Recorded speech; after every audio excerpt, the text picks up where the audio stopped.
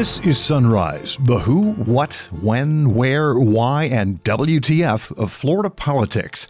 I'm Rick Flagg reporting from Tallahassee, where the FSU football fans are nowhere near as boisterous as they usually are this time of year. Today on Sunrise, the Teachers Union comes to the Florida Capitol. It's part of a statewide bus tour with 50 stops in every corner of the Sunshine State to talk about funding for public schools. Spoiler alert, they say it's not enough. Another day, another photo emerges showing the governor with two South Florida businessmen who've been indicted by federal prosecutors in New York on charges of funneling foreign money into U.S. political campaigns. Two Republican senators team up to file a bill in Florida requiring employers to use the federal E-Verify system on all their new hires. Big business doesn't like it, and it's a rare day when the legislature does something they don't like. The governor and state lawmakers will spend a lot of time during the next legislative session talking about the environment, but the head of the Sierra Club says it may already be too late to save Florida as we know it. We'll take a deep dive into some very gloomy predictions. We'll also check out your calendar of events and check in with Florida Man, with stories today about the laundry detergent made from meth and a hidden camera in a shower that actually captured the perp in the act, in more ways than one. And now the top stories on Sunrise for Monday, October 28th. The teacher union's Big Red Bus comes to the state capitol today. The Florida Education Association is in the middle of a campaign to raise awareness about the need to increase school funding, and they've been driving that bus throughout the state. FEA President Frederick Ingram and Vice President Andrew Spar will use that bus as a backdrop when they speak at a news conference in the Capitol courtyard this afternoon. Ingram says parents, students, and communities have been directly impacted by more than 2 decades of underfunding and poor policy decisions coming out of the state capitol. While they're in Tallahassee, the bus will be stopping at Pineview Elementary School and Florida A&M University. Now, this Fund Our Future bus tour will last 5 weeks with 50 stops in every corner of the state from Pensacola to the Florida Keys. They're scheduled to wrap up in Orlando on November 23rd. More photos have surfaced of 2 indicted Rudy Giuliani associates hobnobbing with Ron DeSantis. The Tampa Bay Times reports that photos from the governor's inauguration in Tallahassee back in January show Lev Parnas and Igor Fruman in the VIP section with seats near the front of the stage, mingling with some of the most powerful people in Florida. Both men were arrested and charged earlier this month with using front companies to funnel foreign money into U.S. political campaigns, which is a violation of federal law. DeSantis received $50,000 from the pair, which he turned over to the U.S. Treasury after those indictments were announced by prosecutors in New York. The governor's people insist he never met with Parnas and Fruman one-on-one or flew with them on a private plane, but those pictures and videos just keep showing up. They were with DeSantis at campaign rallies in Boca Raton and South Daytona, on election night in Orlando, and now on Inauguration Day.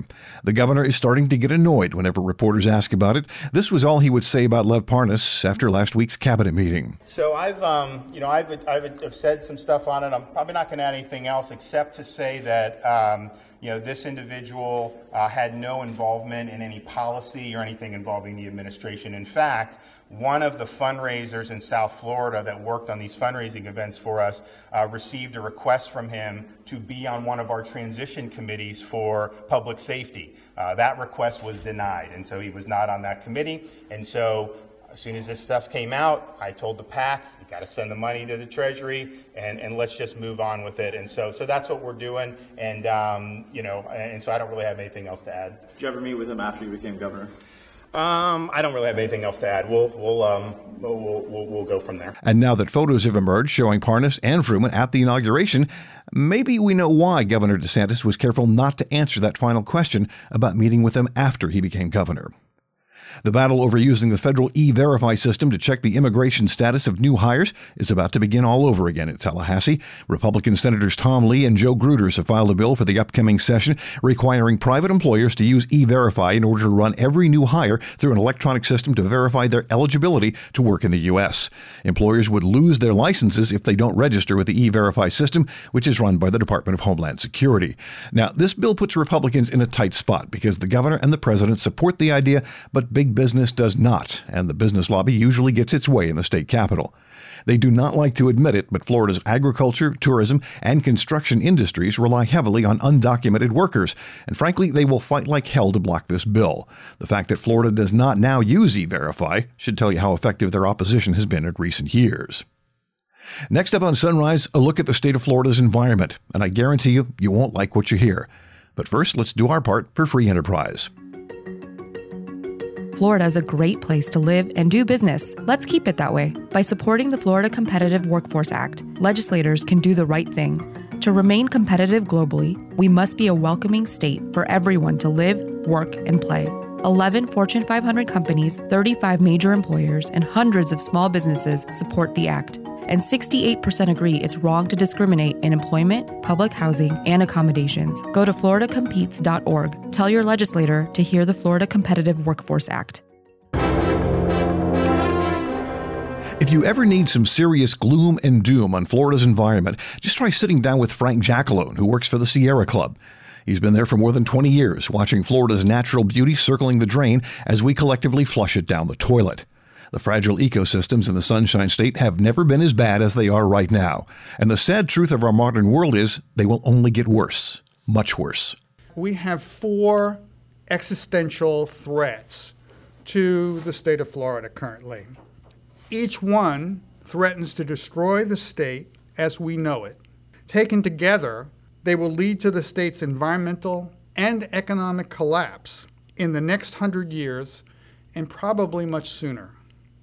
The policy decisions Florida makes over the next few years on these 4 looming crises will determine whether the state becomes an undesirable place to live at best, and more likely uninhabitable. Existential threat number 1 is climate change. Jackalone says Florida is ground zero for sea level rise. If it continues without clearly abating the carbon pollution that's going into the atmosphere, our coastal areas in Florida will become uninhabitable. And it's interesting now that the state of Florida is finally acknowledging climate change. Kind of waited till it hit them over the head, right? It hit them over the head. They can't deny it anymore. The age of Rick Scott telling employees don't use the word climate change is gone. So we welcome the conversation that Governor DeSantis, Senator Lee recently, and others have introduced that, we acknowledge climate change. However, what is the response? If the response is limited to adaptation, then we are going to fail to save Florida. How high are you going to build the seawalls, to adapt to sea level rise and climate change? There's only so far you can go before the seawalls won't work anymore, and the floodwaters will come around. Threat number 2 is urban sprawl. Jackalone says it's being driven by pro-growth policies in a state that's already growing way too fast. There are massive development plans across the state, and those already have started. We're seeing all throughout local areas of the state developers coming in with new projects. We had gone through a period of economic recession where growth had slowed down and stopped, but now we're back to the old Florida, which is grow as fast as possible, become the fastest growing state in the country. And developers are having a field day targeting locations throughout the state in areas that were previously undeveloped. Existential threat number 3 is pollution, especially water pollution. Jackalone says the state allows people and corporations to simply dump their crap in the ground and the water without regard to the future cost of cleaning it up. You know about the red algae problems, the blue-green algae problems. Our concern here is whether the state fully moves forward to stopping pollution at its source. We have problems with pesticides and herbicides that are still killers that have been released into the water. We have sunscreen pollution. We have the threat of more fracking, more artificial well stimulation in the state, using toxic chemicals to eat away at our limestone and the potential contamination of our water supply.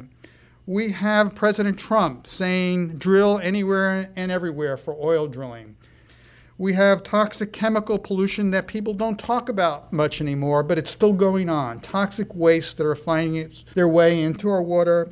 And through all of this, the Everglades is still dying from that water pollution while we dick around with how much money we're going to spend on a massive reservoir, and how long it's going to take.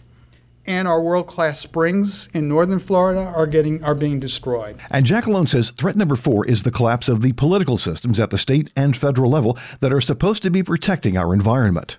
Because the state is at ground zero for sea level rise, and because the legislature and the state's developers have conspired to create a new wave of massive population growth and urban sprawl that will destroy wildlife in the interior of the state and make it impossible to control our pollution crisis.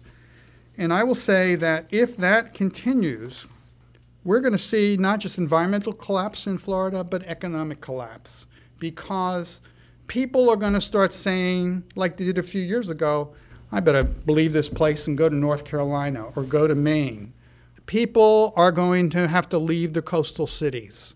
The sprawl that has been created is going to be an area like Hades for the people who live there, because it's going to be so damn hot and they're not going to have the natural resources that they need.